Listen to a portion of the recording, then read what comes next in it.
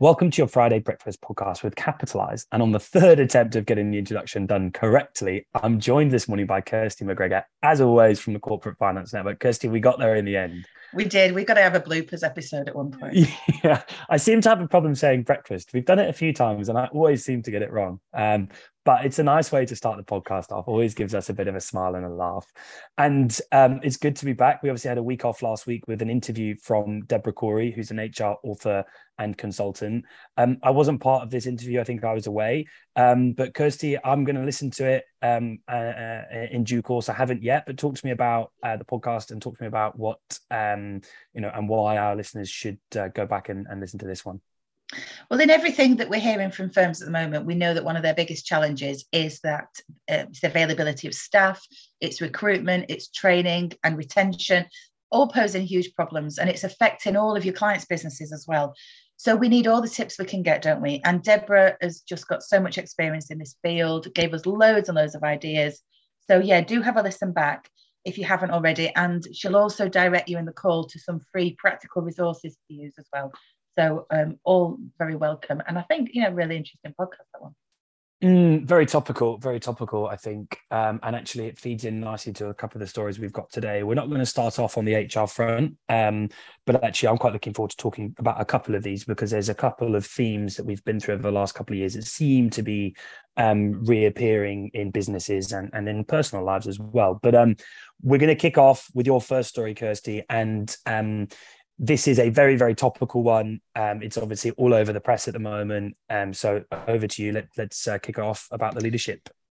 Yeah, it is obviously about the new prime minister, pending prime minister, after our current prime minister resigned in a flurry eventually last week. So leadership election, a lot of candidates. As we record this, we've just had the first round.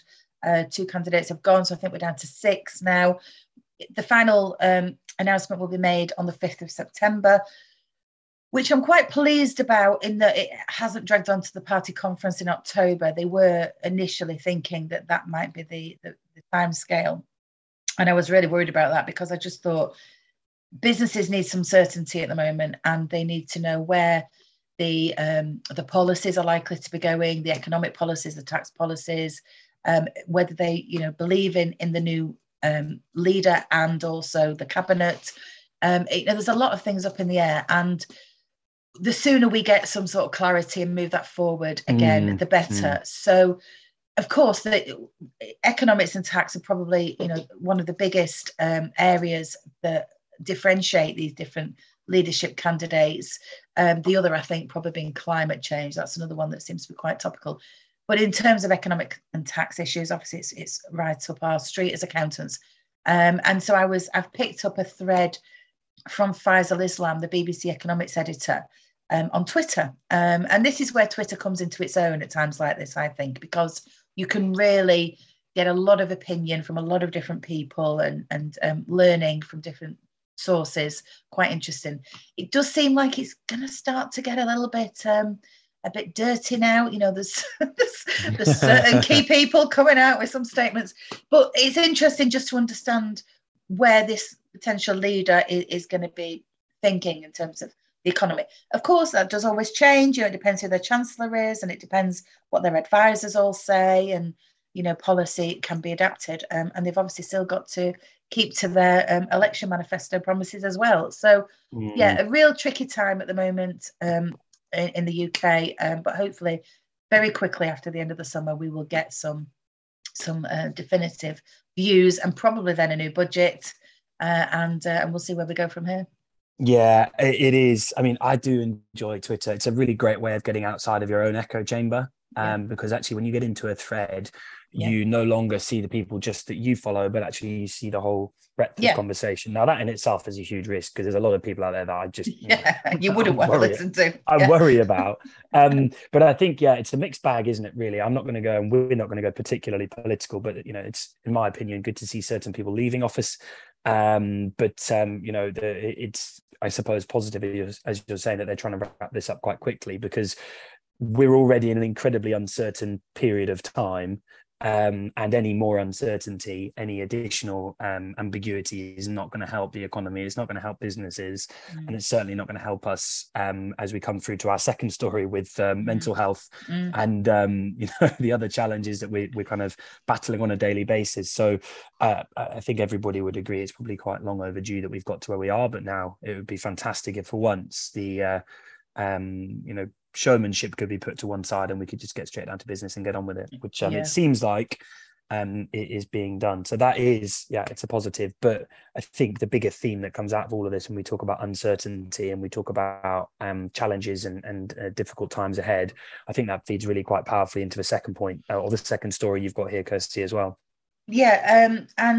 I make no apologies that this comes straight out of some press coverage that we had from the SME Tracker, which is the ACCA and the Corporate Finance Network's monthly research study, which seeks the views of accountants in practice and in industry. So straight from the those on the front line, telling us what's happening with their business owner clients, and anyone that's an ACCA member can take part in that. And I would encourage you to do so, because the more views we have, then the better quality that information is. And this really was a press article that was picking up the concern that we have again, that the mental health of business owners is really now reaching an all-time low, I suppose, in that their anxiety levels and not sleeping and worries and all of those things are going off the scale, almost as high as, I think the highest or the worst stats we had on this were November 2020, in the pandemic, when it was coming back again. We thought we got through it and then it came back again. And that's when the mental health figures on our research study really were pretty shocking. And we're virtually at the same level again now. And it really has jumped up a lot in the last 3 months. So it just shows you, what an impact this is having. And this goes back to the very beginning of why we do the Future Positive podcast. This is a spin-off, I suppose the word is, from Leave No Business Behind campaign, which was really there for us to help accountants, help clients. And we've had some amazing feedback from accountants over the last couple of years about that campaign that we did and that support we put in place and those resources. And one of the things we did tackle was how to speak to your clients about their mental health. We're not qualified therapists, we're not psychologists. However, we could well be the person that business owner turns to as someone that isn't in their direct family, isn't in their direct workforce, but is someone that they trust. And therefore you could be the person that they reach out to. And it's really just understanding and recognizing that, I suppose, and making sure your team feel able to deal with that situation if your client does come to you and what to do about it. And also really just to encourage your clients to talk more, to write things down, different versions of business plans if that would help them. And we've also just actually published an article in Capitalise, which we'll also link to, which is really practical ideas, things to do with your client or things to encourage your client to do, and things like, be transparent with your staff and explain how things are, and all those types of things are really important at the moment. I think accountants are going to be right at the cutting edge of this again, which is unfortunate, but it's part of the wider role that we seem to play now. Yeah, I don't even know where to begin on this topic. It's one that I think is close to everybody's heart, and especially with what we've been through in the last 12 months, I think it's a really, really important thing for us to all be aware of, about the rising levels of stress, anxiety, coupled with the uncertainty that's going on. And I think, the high level point you've made there, Kirsty, is like, it's good to talk. Yeah. I think there's been a lot of campaigns that have gone out over the last 18 to 24 months around that. And I think it seems to me as though it's a regular thread in most businesses these days and most relationships, that is still very much at the forefront of people's minds. I'm sure, again, everybody will have seen blasted all over their social media in the last couple of weeks around this new Gymshark barbershop. Gymshark being a UK gym clothing brand, it's launched a barbershop now with specially trained mental health barbers, which I think is a brilliant idea to help open the door to people talking, because of a report or some analysis they saw that men feel more comfortable and are more likely to open up to their barber than anybody else, which is a fantastic play by them. But it's just a really good example. And I think, we have seen a lot of this "it's okay not to be okay" campaigns. And, I look at this from a personal as well as a business standpoint. I mean, one of the things I enjoy most about recording this podcast, believe it or not, is that the kind of first 5 or 10 minutes of us getting into this meeting every week is just absolute garbage, laughing, joking, and chatting. And it's a bit of a release. It's a bit of an escape from the 45 minutes of stress and work focus that you've had before. And it gives you a bit of energy going into the rest of the afternoon. And so I think that's, it's a really, really good point. And you've got to factor those things into your work day, haven't you? Yeah. And your team's work days. 100%. You've got to give people that ability to just expand and let go and have 20 minutes of talking rubbish. Or what I often do, I mean, as a dog owner, we're laughing and joking about dogs before this meeting, but I'll often, grab the leash, take Ruben out to the beach, walk him to the local dog park, and just go and sit and have 15 minutes to unwind and relax and switch back on before I go back into the rest of the day. But I think, if we look at the relationships accountants have with their clients, it's just providing another person to counsel, provide some guidance, and just be there to support, right? I think we talked about the pandemic, or you talked about this being pandemic level stress, but I think one of the hardest periods of my professional career was obviously through the pandemic, same as most people. And one of the reasons why it was so difficult was that for like 3 months straight, every single day when I spoke to our partners, they were going through something. And actually often, and I said this to the team I had at the time, actually often it's not about saying anything. It's just about giving them an avenue to unload, giving them some holding space for them. We talk about holding space to let them talk, air concerns, and, just be somebody that's there for them to listen to. Because I think we find, and we spoke about this, I think actually in an interview we've done and is coming up soon with Alex Till, around business owners feeling, I don't want to say ashamed, but as if they're failing by asking their mates for help. If they're at the pub, if they're at, wherever they might be, and they ask their friends, their family for help and support, they feel as though they're failing. And I think holding space to allow people to have that is it's a really important it's a really important place to be. It is, powerful is a nice way. And actually, as an employer, I think feeds really nicely. We know that we see our staff increasing in stress, anxiety, both in their professional and personal lives with everything that's going on. I think as an employer, some of the things that you can do feeds really nicely into the third article you brought in here, Kirsty, as well. Yeah, definitely. So this was hopefully to give a different spin on, yes, we talked about it already today, the HR issues, the people issues, the recruitment, the retention, and so on, training. All of those are a constant challenge. And I think as a profession, we need to be a bit more creative in how we recruit and we train our team. Probably faster, upskill them quicker, but also, to give them the real skills that we know they need. And this was an article I found in Insider, which is the business magazine group, you probably have never heard of these areas, but Nelson and Colne is in Lancashire, and it's their college group. A lady called Morag Davis, who's the assistant principal for the technical curriculum at the college, has written an article for Insider magazine, which is about how to work with a local education provider as an employer and how to build a partnership with them. And this goes far deeper, reading through this, than I realised employers could do with colleges. So I found it really quite fascinating. So have a read of that, because you may get some ideas for yourself, for your own firm, how to work with some local colleges. And she starts off by talking about how to find the right education partner. And this, probably because there's different colleges in your catchment area where you're working. And how you can work with them to develop the curriculum that you need ultimately to suit you as an employer. And also offering work experience candidates to you, or apprenticeship candidates. And then, of course, training your own existing team, and whether that's in technical areas, or whether it's in, as we've just been saying, how to communicate better, how to feel comfortable talking about different personal issues, mental health issues, then it's all available for training. And whether that's online or whether it's in person, it's so flexible now. So a lot has changed since I was at college, and we didn't really have these relationships between employers and further education and higher education institutes.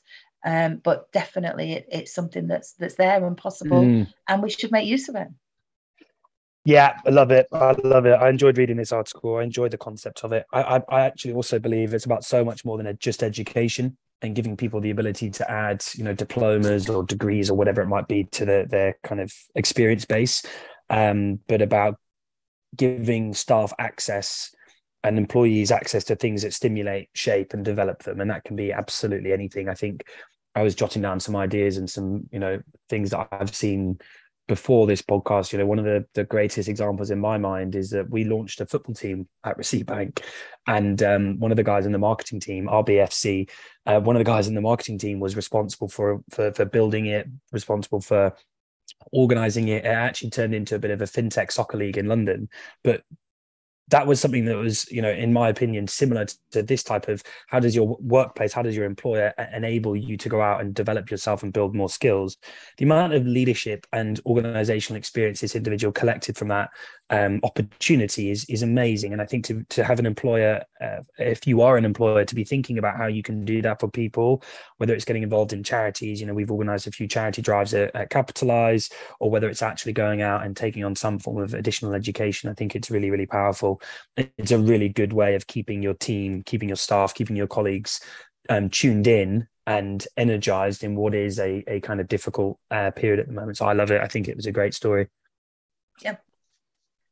And my fun story this week, Kirsty, I know this is the bit you come in for every week and the bit you're most tuned into, is actually still in the arts and culture space this week. I don't know if anybody saw, but actually there has been a great discovery in the world of art, and a gallery up in Scotland has discovered a hidden Van Gogh self-portrait found on the back of another one of his portraits.